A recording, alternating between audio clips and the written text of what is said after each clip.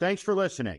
For earlier access to these episodes, access to Ask Me Anything sessions, and extended breakdowns of historical and current events, please consider joining our Warning Premium community by clicking the link in the description to this episode. Very pleased this afternoon to be joined by Bomani Jones, a award-winning sports journalist. Welcome. Hey, man, thanks for having me. I appreciate it. You bet. So, Bomani, we think in the country today, you look around, a lot of division in America. People are at each other's throats. Trust has collapsed in nearly every major institution that you can think of. But sports still has the capacity to unify people. It does. And what is interesting, though, about that, and I think you hit on a really big one with trust. And I've been thinking about that a lot. Like when I was in graduate school at Claremont Graduate University, the first thing they really touched on when I got there that I wasn't like truly expecting to think about in terms of economics was just kind of the importance of trust. And like people have to trust institutions in order for them to be able to function. And then once they believe that they don't, then all bets are off. And I think that there's a quaintness in a way to sports where, the bottom line is very easy to understand. Conceptually, you get it. We know what is and is not fair. But on the other side, these are billion-dollar businesses that are also plagued by a lot of the rot that we see in a lot of the other places. And so what's happening now with sports, and particularly the coverage of it as much as anything else, is trying to keep everything on the field as much as possible because that's the place where the cynicism is lowest. But we're also trying to get you to do that while advertising gambling to you at every turn, which is the moment that you realize that this is not all fun and games. So I think sports are really, in a lot of ways, at a tipping point right now, at least in terms of the way that the public views them. And I think that's in large part where I think an example of what I think people need to worry about and what we talk about here with trust is that sports fandom among younger people is declining. And being a fan of sports fundamentally requires a lot of belief. And if we are at a time where belief is at its lowest, then that is something that I think the sports people have to be very, very concerned about is this great macro level fundamental idea of belief. And if you think it doesn't affect this world, I think they're wrong. I just think the creep is going to be a little bit slower. Talk about that. What do you mean by belief? What does it mean to believe in a team? I'm a New York Jet fan. So I think I know what you mean because I believe every late summer this time that they're going to be in the Super Bowl, even though I know they never will be. Right? I guess that's belief. But what do you mean by belief? Well, I think it spreads into a few different directions. Like I really got to thinking about this. I was watching Brett Morgen's David Bowie doc, Moon Age Daydream, that was running on HBO. And it starts with this quote. I think it's a quote from Bowie, but it gets this idea that everybody gets to a point where they realize that nothing really matters. You have to decide why it is that you're going to continue to pursue in this world. Now, I would make the argument that maybe there's not an objective standard for something that matters, but everybody's got something that they believe matters. But you could almost look at it somewhat like we, to a degree, arbitrarily pick these things that we're going to put our faith in, that no matter how many times we get disappointed by something, we still lean in on something. Like it's something that, of course, is huge as religion is an example of this, right? If you ask people to tie it to something logical, it probably falls apart, but that misses the point. People need that thing to believe in, and they choose that the mythos that surround those religions are going to be the things that they believe in. With sports, I think part of it comes down to believing in teams and just this idea that one day it's going to get better. That's why Jets fans keep coming back every year for Lucy to pull the football on them, right? It never matters, never fails, but you keep coming back because for whatever reason, you've chosen that you want to believe that this thing is going to work out. I also think that if we took belief and looked at it in a broader sense, that the belief in kind of the principles and fundamentals of like things that sound corny, like fair play and the likes. I think that for a lot of people, it's important to believe that those things matter that much and that sports are the reflections of those things. But if you get to a place of cynicism where you don't think anything's actually going to work out, then getting into sports can be a little difficult because that's so much of what it's what keeps people around. It's what stops it from simply being, oh, I'm watching this thing because it's on, to being something that people like choose to invest their time and resources into. There was such a red line growing up. I'm 52 on gambling in sports, right? It was away from the leagues. Pete Rose. I mean, you look at society, American society. I mean, you look at Trump, the one guy that there's no forgiveness for, death penalty forever. They even let one of the Manson killers out of prison, but Pete Rose banned for life. To what degree do you think sports in America risks really becoming the facade for the gambling industry?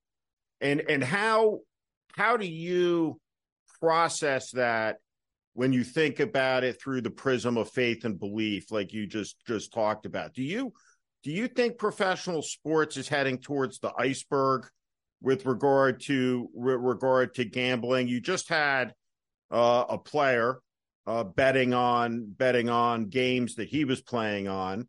He won't be the last one, I suspect. And I wonder what you think happens to sports and to the integrity of these games over the medium and long term.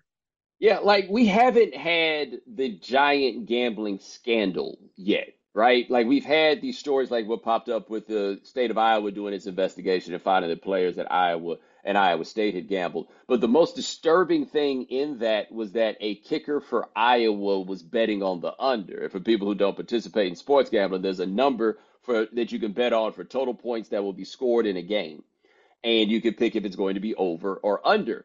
The kicker, who exists at the margins, right? 3 points at a time, 1 point here, 3 points there, all of this stuff, betting on the under. You can obviously see the conflict that is created by this sort of thing. And I think that what the leagues are hoping for as it relates to the integrity and it goes to players and the likes is that there will be such a level of monitoring because there is regulation that they'll catch anybody who engages in it. And therefore, the threat of being caught will then prevent people from engaging in gambling. Now, maybe that argument will work for a certain class of professional, but college students are the single dumbest people on the face of planet Earth. There are other people that are dumber than college students, but they got just enough reason to believe that they're smarter than they are while also still being stupid because they're at the incredibly stupid age that the chances of somebody getting in over their skis and everything that can come from that, it's so right there and it's so readily apparent that at some point you're going to have some things that come up like you had in the 1950s where people are going to have like giant gambling scandals that come. Now, does it take us toward an iceberg in professional sports? I think it's something that needs to be considered, right? I don't know, and I'm not so sure that, oh, this is the guaranteed ending of this, right? I got some other things that in different areas I think might be that. But I definitely think it's something that they have to be concerned with. But the reason I think they have to be concerned with it is that nobody came here for the gambling, right? That like once you get into sports, you find out that gambling is there, and then maybe that becomes the way that you want to engage with the product. But the things that have always appealed to people about sports have nothing to do with gambling. And so treating the average sports fan as though he is a gambler, if it is A, to walk the person into gambling, or B, because you legitimately believe that fits the profile of the person who is consuming the product, I don't think that's it, right? Like Mark Leibovitz wrote a book called Brand NFL, which I think is a really good one for anybody to check out to understand the way the NFL has sold itself over decades. And the one thing that the NFL found was when they wrapped themselves in the flag, people loved it, right? That is why the NFL, above all the other sports, I mean, granted, also part of its outdoor stadiums and all this, but all the flyovers and all the military stuff and everything else that's heavier in the NFL, they lean in on it because they found that it was great for business. People believe in America, right? Like red, white, and blue and stripes and everything else. Those are the things that people believe in. And I think that is an example of the way that sports at its most successful and popular is wrapped in belief. Now, the way those that the flag and all those things is applied in sports, that's an entirely different discussion. But I think it speaks to the fact that people want something meatier around it to give it a feeling of significance. And gambling does not feel significant. In fact, the whole point of it is that it is not significant, except the problem is once you go too far, it gets really significant really fast. Why do you think when you talk about the flag in the NFL, why do you think it is in this country that when black athletes took a knee, you can look at, for example, the protest at the 1968 Olympics during the playing of the national anthem with the black athletes who had won like one gold and silver who were standing on the podium, and I'm not recalling their names right now. Yeah, Tommy Smith and John Carlos. What what struck me about this protest cycle in this moment in time, there was not one person, not one corporate leader, not one political leader who went out and explained that in this country we have something called the First Amendment, and that allows every citizen, of which those athletes and players are, to protest. Now, personally, what I would have said is to an athlete that Martin Luther King understood, that he marched under the American flag, he rallied people to that cause because people do like their country. It's not great in terms of bringing people to your cause, but you're making a point, you're protesting, that's your God-given right, and nobody talked about the values and the ideas and the ideals that the flag is supposed to represent in that moment. Just a complete desert in that. What do you make of that? Yeah, that whole time to me was very interesting. Like as I was observing it, starting with Colin Kaepernick and everything that happened after that, and really what I think extends into 2020 and George Floyd and the reactions that you saw there, where you saw the players actually get Roger Goodell, even though it looked like a hostage, to make a video and say that the NFL opposes things like systemic racism and everything else, right? Like it was a really interesting epoch of time that went together. But I hadn't thought about it until you said that. But you're absolutely correct that no corporate person came out and said such things. The closest you got was Nike, but they were doing that to sell their product, right? Like they felt at that point that Right. it was good for their branding. And I think corporate thinking typically is to not offend, right? It is rarely to like fully assert something that isn't obvious. Writer named Jimmy Israel used to make the point that there's nothing to say that you want justice because that's like saying you want ice cream. Everybody likes ice cream, right? If a corporation believes at any turn that somebody is going to be offended by something, then they have been conditioned to absolutely fall back off of that completely. And it's interesting because we think of these titans of industry as being the most influential people in our society, but in effect, they are still afraid of what the outrage machine is. And it doesn't even take that many people being outraged. It just takes some. And I could never figure out during the Kaepernick situation, like that was a process that began with me changing the way that I interacted with people online because I started looking at the people that were responding to me and I couldn't tell if they were actual people. Like it felt like the noise was being amplified artificially in such a way where to this day I don't really know how many people were really that mad about those things, how many people were truly that angry. But the NFL believed that this was a losing matter and all of these corporations believed that it was a losing matter and they did not want to be kind of, I guess, proto Bud Light in a sense, that they would be the company that they felt like people were walking away from right there. But to me, what it spoke to was kind of the veneer of the idea of the corporate conscience, where I think in line with what we talk about in trust and belief in this society, that we don't seem to be enforcing the standards upon people. Like we have a, a, a baseline of behavior that we think that people are supposed to engage in, but if they fall short on it, if they're on your side, you kind of let it slide, right? Instead of demanding that whoever it is on your side or whatever it is, get up to that point. And nobody seemed to demand that of the NFL to just say, like, hey, look, this is how these players are choosing to deal with the national anthem or handle it, whatever term that you choose to use.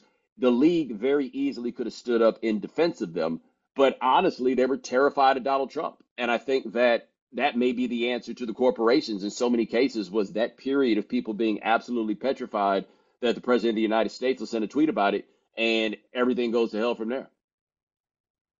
Do you have a sense with Black athletes who are in their 20s and 30s that they feel called to activism, to raise their voices in the moment in time? Has that settled back down into what I would call the Michael Jordan, I guess the Michael Jordan ethos, right? Of sports and marketing, it was business. I still have no idea what Michael Jordan's politics are. I mean, you could hold a gun to my head.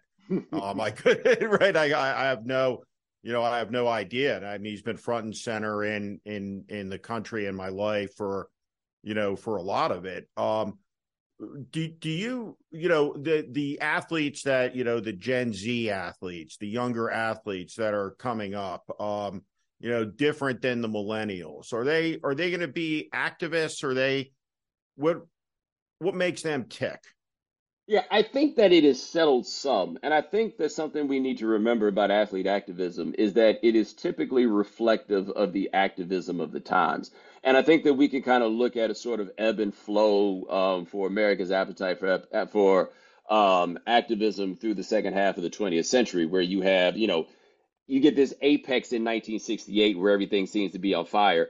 And then you get the much more hedonistic 1970s, which then turn into the just absolutely craving capitalist 1980s. And I think what happens is after a certain point, people get exhausted because taking on those fights really takes on a lot of energy. And particularly if you have a lot of money, you can look around and ask yourself, what am I accomplishing? What am I doing? Does my life have to be this hard? The question to me becomes, will there be some sort of flashpoint that comes up that stokes those fires in the way that really Trayvon Martin is probably the first one to really poke things in 2012 in this country with athletes. And we saw the building movement. It gets to 2014 with Mike Brown. And in its own way, and Kaepernick obviously winds up being connected to that. But I think that what we're seeing now is kind of a natural fall that comes. I think COVID had a big effect on how much energy, like energy is a finite resource. And so how much energy people had for those things.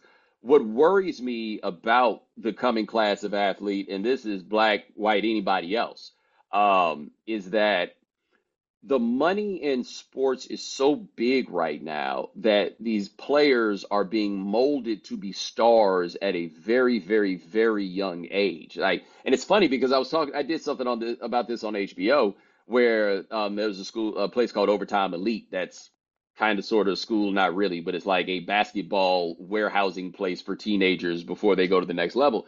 And they give them media training, and I'm like, maybe one or two of these guys will ever actually need media training, right? They're not going to be star basketball players by and large. That happens to so few people. But the world for these guys is being molded toward them being professional athletes, corporate pitchmen, and all of those things. And that doesn't really create an environment where I think you get the worldly understanding that is necessary to really, like, truly have opinions on these things. I think a lot of these guys have these moments in their late teens, early 20s, perhaps, where they realize there's this whole world that they hadn't been exposed to, and then they try to get into it, and then they're kind of like, very few people can be autodidacts and teach themselves these things, but they're on their own. They want to figure this stuff out, but they don't necessarily know how to do so. And so what I hope for the next class of athletes, and this one now I think will be an interesting test case, is we got to start making sure that kids of all stripes actually know something about the world, because after you get done playing this stuff, or no matter what it is, the world's still going to affect you. And I just don't know how many athletes are going to have the awareness that's necessary to really apply themselves in those places, because the people who are surrounding them are not there to build worldly beings. They're there to build athletes who can make money for people. I was on the had a podcast yesterday. A Congressman Allred from Texas. He's running against Ted Cruz. Played in the NFL with the Titans, and we were talking about his career-ending injury. He was on the field. He had a neck injury, and he said in the moment, he said he knew that was his last play. NFL career was over, and we were talking about that moment on the field. And I said, well, what were you thinking? And he said, my only thought was, I guess I'm going to law school now. And he did, and he got elected. He got elected to Congress. He was. We talked about his character. He's very much an optimistic guy, and I don't think that you can be laying on an NFL field, having reached that level, knowing you just played your last play, and you're focused on what comes next. Right? That's a genetic thing. You're hardwired to be able to do that. And he talked about his life, and he was a guy who never had a father, raised by his mom, didn't have a lot of money, and he said football was really the formative character development experience in his life. He said, all the things I've accomplished in my life, none of these things would have happened without football. And you talked about the disconnection between younger people in sports in terms of fandom, in terms at some levels, some sports participation. But how important is sports for character development for young men and women?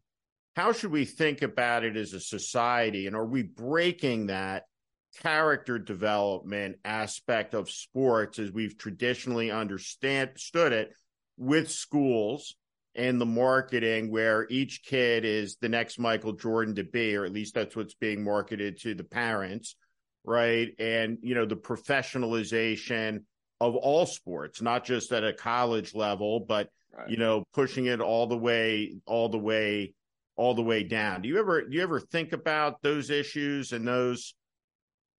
Oh yeah, absolutely. Because with youth sports in particular, a friend of mine many years ago called me and told me that her little brother, who was in high school in Houston at the time, he was going to be playing on ESPN because his high school had a game that was on ESPN. ESPN is showing this game on television because his team and the other team both had big recruits on them. But I assure you, just about everybody else on that team had no business playing football on television. Right? Like Right. they're out here for fun. Like this is the cool thing to do in high school. That is what sports is supposed to be on the youth level. And then there are these outliers who exist, and then they go on to other levels. But the purpose of this on the youth level really is about teaching things like character and discipline and all of that, or at least most optimistically, those are the like perhaps most noble purposes of youth sports in that way is to teach those things. And I do think that those things are important. And I think that the more that I've been around sports in a professional capacity, there are a lot of criticisms to be made of football players, and there are a lot of criticisms to be made of football. But I will say this: if all of us cared about our coworkers as much as football players care about their coworkers in the midst of performing a task, this world would be a much better place. Like there's no disputing that there are elements of like learning how to properly navigate group dynamics, like learning where you exist in a hierarchy and all those types of things. There's no denying that sports can teach those things as well, if not better, than most things can. And there's a real positive value in having that. That's a big part of why the push for women's sports is so important, because these values, which I think people associate a lot of ways with traditionally with men and masculinity, well, women, particularly as women then entered into the workforce, need these skills also. And so, like, to deprive the opportunities to be in those positions to learn those skills the same way creates an incredibly unfair disadvantage. So, I think these things are huge. And I do think that these things wind up getting lost because what's so wild to me is watching how many people are in youth sports for wins, right? Like when you look and you see kind of the reality shows and then you see all these guys who are coaching youth football and you realize they're doing cosplay, right? They're doing the cosplay of the professional coaches because the idea of being a coach confers a measure of authority upon you in this society. And now you get to be that guy, right? Like they're out there like the coaches we knew, wearing the hats that are all misshapen and wearing the funny looking shorts and everything else because they get to be in charge, right? Like they are now, you now get to be Nick Saban. You now get to be Bear Bryant. You now get to be whoever that person is. And that is putting the interest of adults in their dreams over what really is something that just should be good for kids. Like I am amazed personally by how many people I know who every weekend are getting in the minivan or the SUV and driving every weekend to go participate in some sporting activity for their kid. And I'm telling you, that kid is never going to make a dime playing any of these sports. There's just no way in the world. There just aren't enough spots. But everybody's pushing their kids so hard in a way that I think completely misses the point that yes, there's something to be said for developing the discipline and everything that comes from being really good at something. And, all of, I don't want to act as though there's nothing to it, but it still feels a lot more like adults trying to live out their dreams vicariously through children in a way that I do think is I ultimately think destructive. I think it's beyond crazy. In fact, I opted out of this with my kids. I moved to a ski town. And so they skied, right? They were on the mountain constantly. They were in the mountains. But I went to the Taylor Swift concert last night. Took my daughter. And so a couple of observations from that. First, I don't think I've ever been anywhere in my life at age 52 with more women.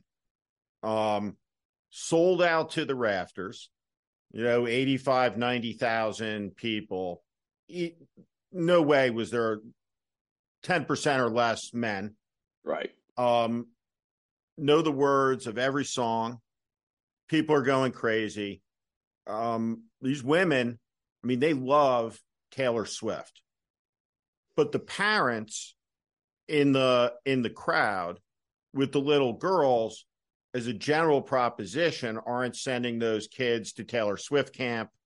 They're not telling them, right, that you're going to be up on the stage selling out SoFi Stadium, right?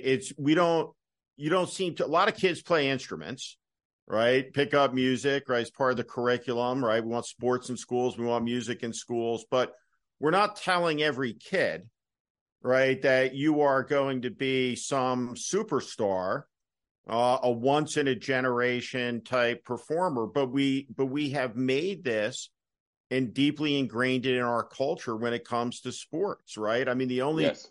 the only thing we haven't done is assign the kid an agent when they enroll into kindergarten, right? I mean, Yeah. it's Well, I think the other part about that, where to me it gets to be interesting, is that sports really used to be the ticket to college, right? That was the big thing for a lot of people, is that, in an era where we had so many people like GI Bill to go to college, like all the things that we think about that, generations before us did to go to college, sports was a great ticket for that. Like one of the theories that people have about the declining interest in baseball among black people is that youth baseball was a ticket to the minor leagues as opposed to a ticket to college, right? So like this has always been, that was where it went. Then it became okay, but you can get to the league, and we treat like getting a college scholarship to play ball as almost like just the beginning or something like that. But the math on this is really bad for people, at least in terms of playing the odds. So we have more professional sports teams than ever. We have more professional sports jobs than ever. There's more money in professional sports than ever. And we also have more people chasing after that same dream than ever. It is no easier or no less of a long shot to make it and have a professional sports career now than it was when there were 8 teams in the NBA and 12 teams in the NFL, right? Like the numbers may be a little bit off, but in effect, right, the deltas on this are very, very small. I just don't think it's any easier, which makes all of this expenditure feel like even more of a fool's errand, because I don't believe the purpose of this is just to get your kid a scholarship, because there's so many other ways to do that that have less competition in order for you to make that happen. And that push, I just don't, this stuff isn't that important in that way, particularly when, and this is the thing that breaks people's hearts when it gets to the end, all that training, all that work, everything else, still nothing matters more than the natural endowment of physical talent, right? What's actually going to get you to the league is still not something somebody can teach you. Somebody's going to look at you and think, do you have the physical capabilities to do this? And if you do, they're going to be the ones to teach you.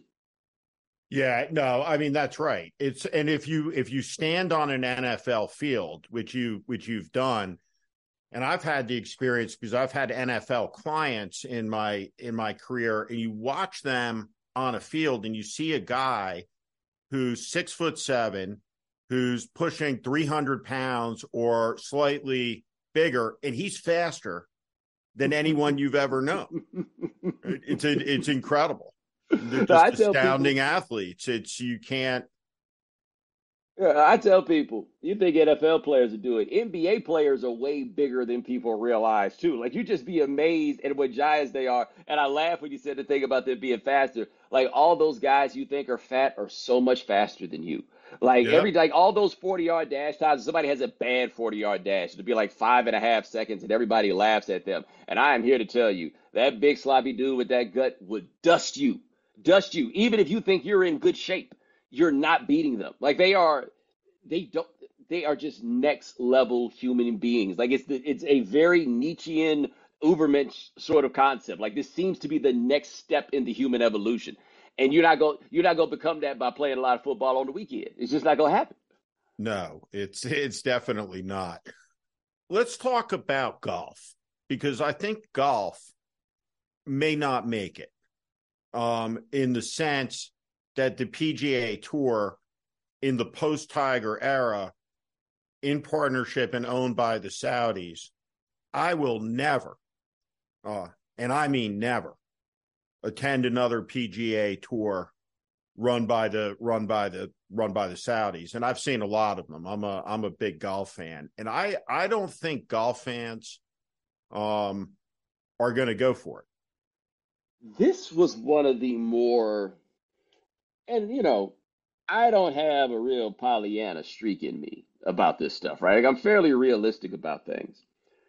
But the idea that the Saudis were able to leverage this how they did using a brand worth literally nothing, right? The brand of Live Golf isn't worth a single thing. You couldn't parlay that into a TV deal. You couldn't parlay that into any brand sponsorship, Nothing. anything else. It was worth nothing.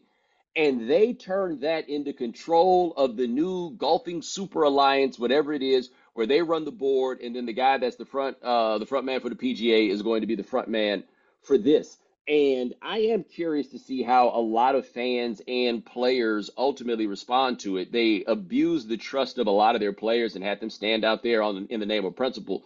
When in the end, even if they had to fold because they couldn't win, sustain the legal challenge financially, they put a lot of people in a really bad position and made their word look useless. And it is, I think, going to become more difficult for them to sell that tour. And I think there are going to be people who have a lot more questions about them and what it is that they're doing after this has happened. What I'm curious to see about this, though, is are the Saudis planning to stay in the background on this and just hope that as long as they're not around and nobody's looking at them, nobody thinks about exactly what it is that has happened here. And I guess that's going to wind up being the play that they make. But I can't think of an organization being honestly more embarrassed and more humiliated than the PGA Tour was by the way that they allowed people to take what was theirs with nothing. Nothing. And I have also been surprised, and I'm curious your thoughts about this in terms of the coverage of it. You didn't really see many media reports that said the Saudis bought golf, but it sure felt like they did, right? Like everything in terms of what the power structure was going to be after the fact. I was like, so this isn't a merger. They just bought the PGA Tour. But I saw very few people who were willing to come out and explicitly state that. I saw a lot of people that kind of shrugged their shoulders cynically, like, well, I guess that's what the money says, but I just could not believe that happened. I think it's really interesting, and I think there's going to be a lot of chapters still to be written on it. One aspect of it that no one's really reported on is that there's an argument to be made under the rules as Robert Mueller applied them with foreign agent registration. If you're a PGA Tour player, and this certainly applies to the commissioner, but it may also apply to the players, to the American players. You may need to register as a Saudi agent, and be a registered foreign agent to play on the PGA Tour, because certainly the Saudis own the league to enhance their reputation internationally, right? The league is functioning at some level as a propaganda arm of the Saudi foreign ministry. And that being the case, if you were to apply the law evenly, that would fall to the athletes. If you're paid by the Saudis hundreds and hundreds of millions of dollars a year to really, in essence, speak for the Saudis, play for the Saudis, represent and front for the Saudis, you're a Saudi agent. And so I think that certainly these cultural totems in our country, right? The power of American sports, the power of American culture, music. They want to get their hooks into these things. I'm sure they'd love to buy a baseball team, if there would be a rules change, or an NFL team. And so when you look at foreign ownership of clubs, and, we'll see in the years ahead. But I'm curious what you think about the propaganda element of it, because we did something on Game Theory on HBO in our last season about, this is before everything had happened with the golf tour, but does that actually work? Like, the Chinese spent all the money to have the Olympics twice in a span of 15 years, but it doesn't make anybody look at them any differently necessarily. Like, I always wonder when these attempts are made to legitimize themselves through sport, where I'm like, I don't think this is doing the job that you think it is. no, I don't think it succeeds in the sense of, right, that the Saudis now, because they have the PGA Tour, right, that, all of a sudden people view the Saudi regime as good or noble or not despotic. What I think it does is it ends their isolation. It gives them a power and a currency, and allows them the ability to control and lever against criticism that comes their way, right? Because if you look at a mass execution, which happened, a year or so ago, right? They beheaded 87 people in a day, or, a gay person is stoned to death, or whatever atrocity has happened, Washington Post reporter, that's chopped up. There's going to be a lot of reluctance to make criticisms of that, and you see that in the NBA regarding China, where you have a lot of people who are outspoken on a lot of issues, but will not talk about the Chinese, and really that's what you're buying with that. Yeah, and see, the NBA is in what I was term a somewhat unique situation with the China thing, because unlike the NFL, like the NBA is America's only truly global league, where they need to get this money from around the world, and they have a product that's more attractive in more places. And it just so happens this place that has 1 billion people really, really, really likes basketball. What always gets me about it's interesting to me when the Chinese thing comes up, is it can often feel as though it is wielded as a weapon to get people to stop talking about the domestic issues, right? Like, I think everybody's got something that they are into, and everybody's got something that they're not. The NBA itself, though, as a league, has not figured out how they're supposed to deal with the Chinese situation, because it's a little different for them. Like, when you take it to the players, that's one thing, but when you make certain ethos central to the image of your league, and then people ask you about China, you got to have better answers than the ones that they come up with. But I do think that you're correct that what happens is, I think I've talked about BYU football in these terms, and simply in the sense that BYU football is the most public representation of the Church of Latter-day Saints, when you really think about it, even for people who don't realize it. But what it did is it gave people something to point to about the church that is not in line with where in most of the country people view Mormons as other, Right. right? Like, I'm not making any judgments about them at all, No, to no, be no. clear, but in the ways Absolutely. that people perceive them is a very other sort of way. And BYU football was nor like it was the thing that you could point at and be like, yo, this is us, and this is not all this other stuff that you're thinking about. And I guess for the Saudis and many of these groups, they hope that that will be the case. But it's easier for a smaller institution like the Church of Latter-day Saints to do that than a whole country with with history that we can all go look up that affects geopolitics. They're going to do it, and I guess they'll get something that is out of it. And I also think a lot of it is rich people who want to be treated like all the other rich people, especially since a lot of them are richer than any of the rich people that they want to be respected by. Really rich people. Really, Really rich. really, I mean, really rich people. rich to the point where a lot of what they're doing in sports is honestly because you got to do something with the money. Right. Well, have we lived long enough to see soccer take off here in America. Is soccer, Major League Soccer, officially in orbit now with Messi arriving here?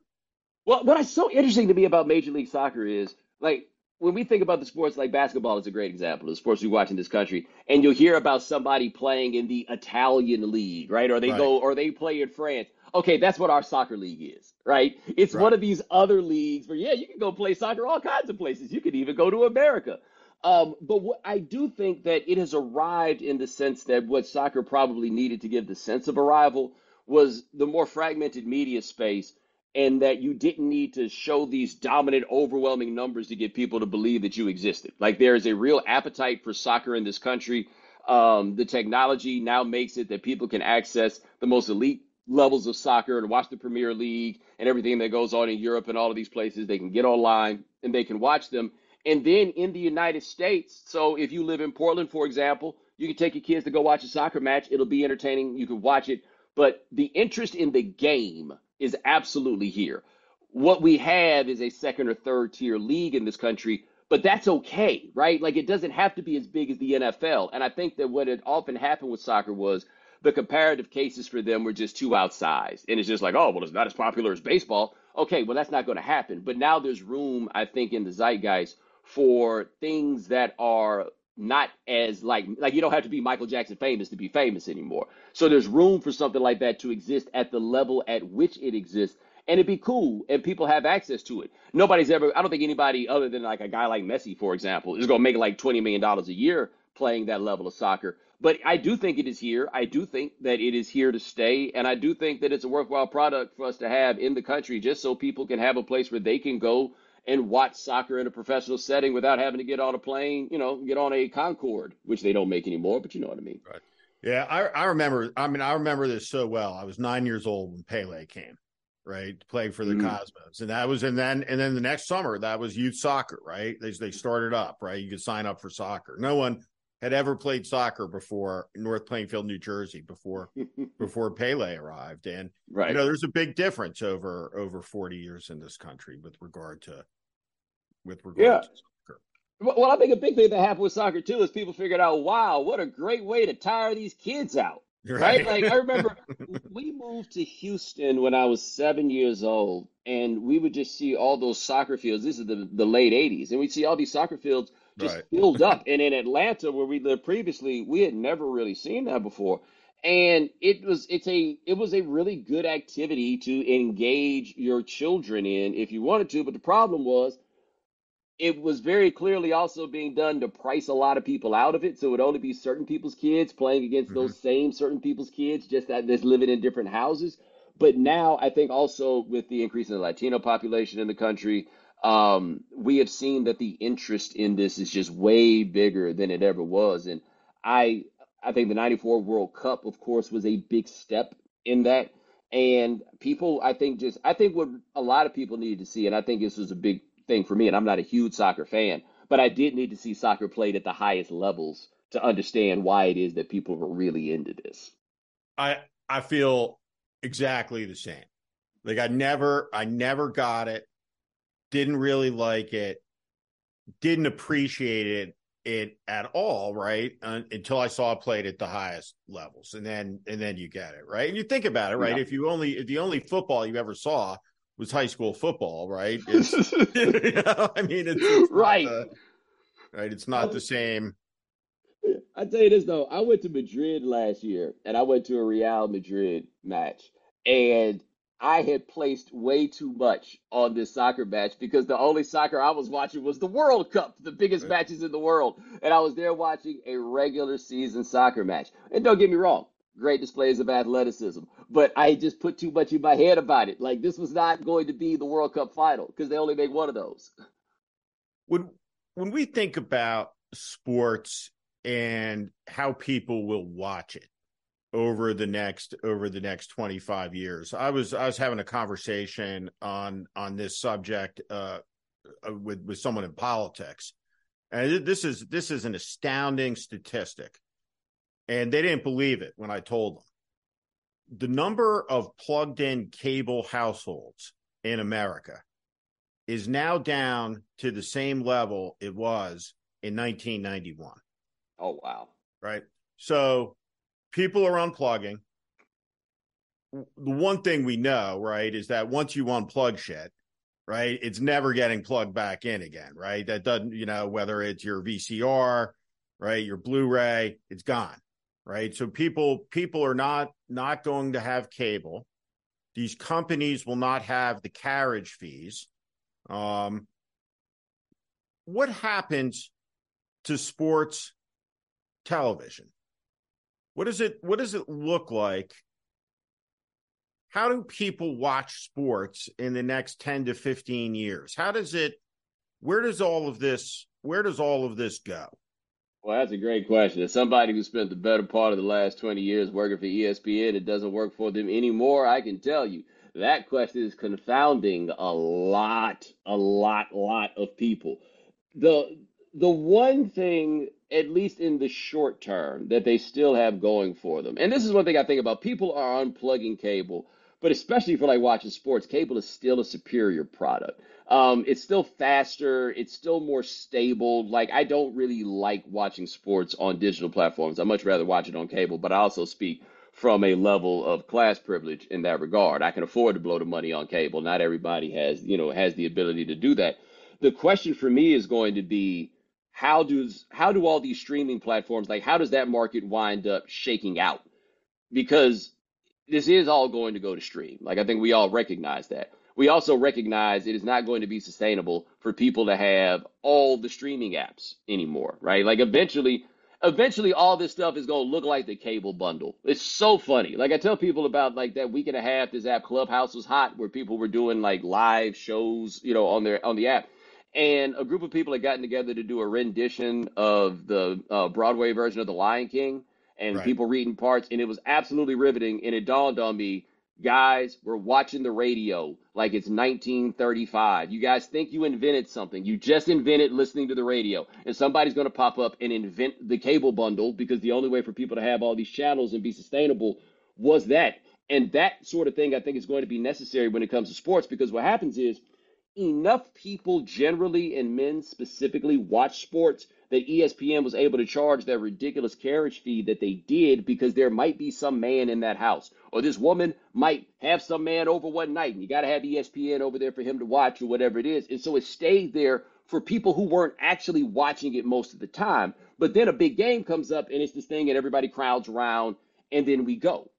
But for the sports to work, I feel like in the sense of being distributed, I don't know how exactly they're going to be able to do that to proper scale while keeping up the sort of money that everybody's been making through the television landscape because people just can't figure out how to make that kind of money off of the internet. So I am not exactly sure how it is that people are going to watch it. Somebody's going to jump on it if for no other reason than it's the most attractive live viewing property going. It's basically like the only thing out there that you got to watch when it happens. It just doesn't work if you don't watch it live.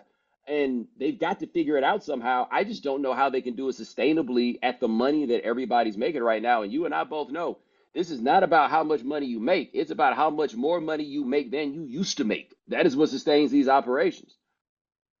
Absolutely. Absolutely. 100%.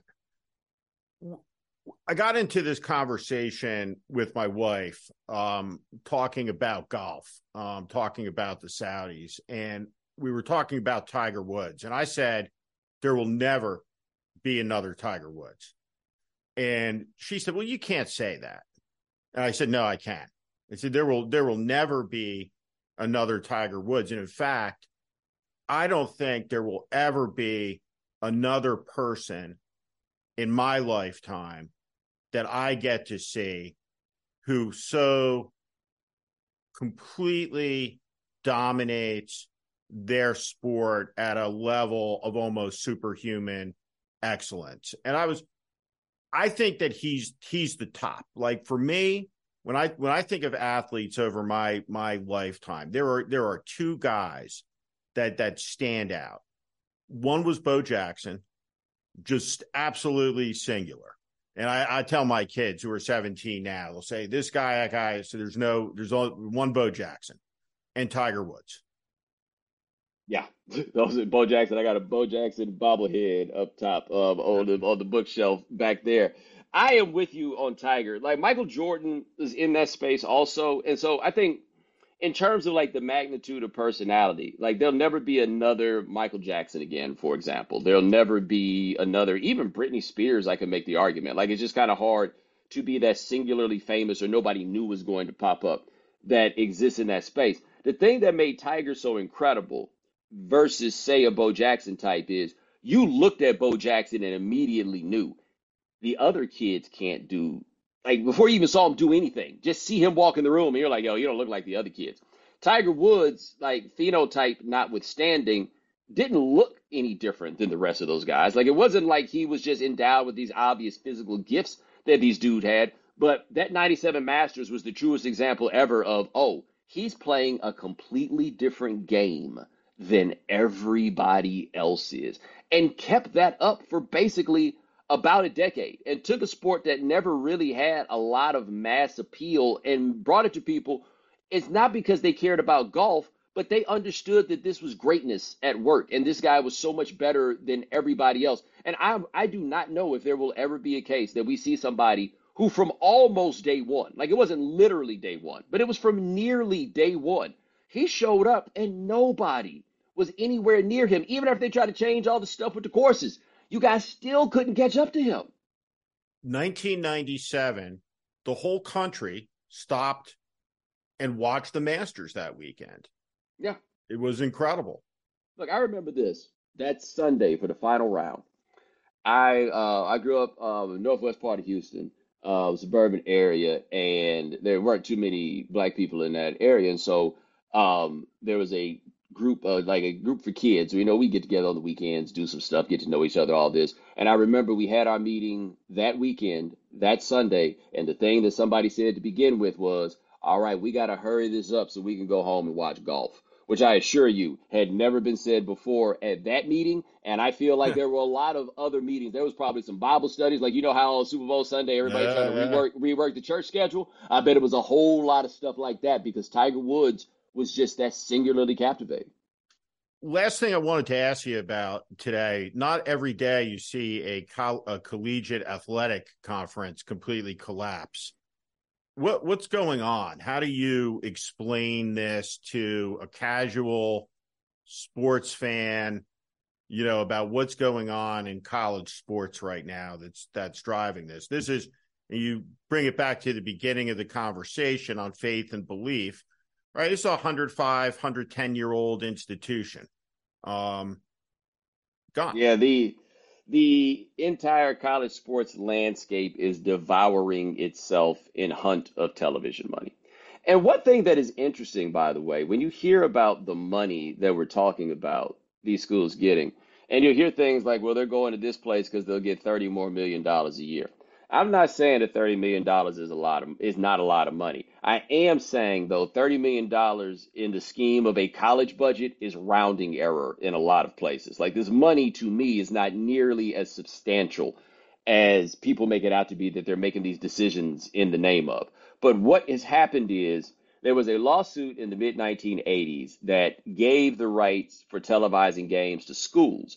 The schools then wound up in many cases, and actually now almost in every case, the schools turn those rights over to these conferences of which they are members, and the conferences sell the television rights, and that's where everybody gets all the boatloads of money. All right. Well, this television landscape has changed a lot over the years, and at every turn, the larger conferences are trying to find a way to basically strengthen their television package. Meanwhile, the members of the smaller conferences are looking at how much money they are or are not getting from their television packages, and now they want to go to conferences where they feel like they can get more money. Now, what happened in the Pac 12 was in 2009, I believe the year was, the Pac 12 hired a man named Larry Scott to be the director of the conference. The reason they hired Larry Scott was because he had experience as a media executive, and they thought that he would be the right person to negotiate their television deal. He did a terrible job negotiating their television deals, blew their expenses out of the water by doing things like moving the conference to San Francisco office space because he wanted to be involved in Silicon Valley and have the conference be seen in that light.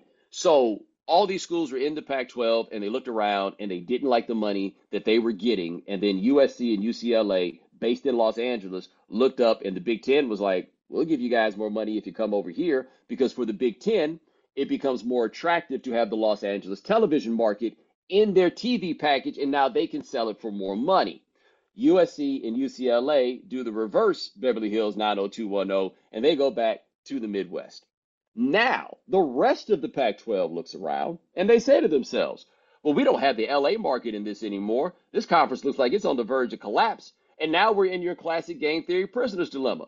Everybody would be better off holding the line and staying together, but they're all freaked out, so they're all going to panic and bail.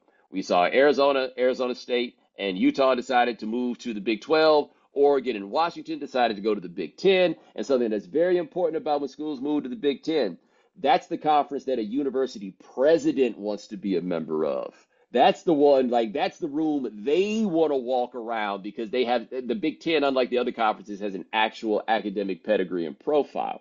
And so, what was the Pac 12 last month? People looked around and it's now the Pac 4. They literally have four schools.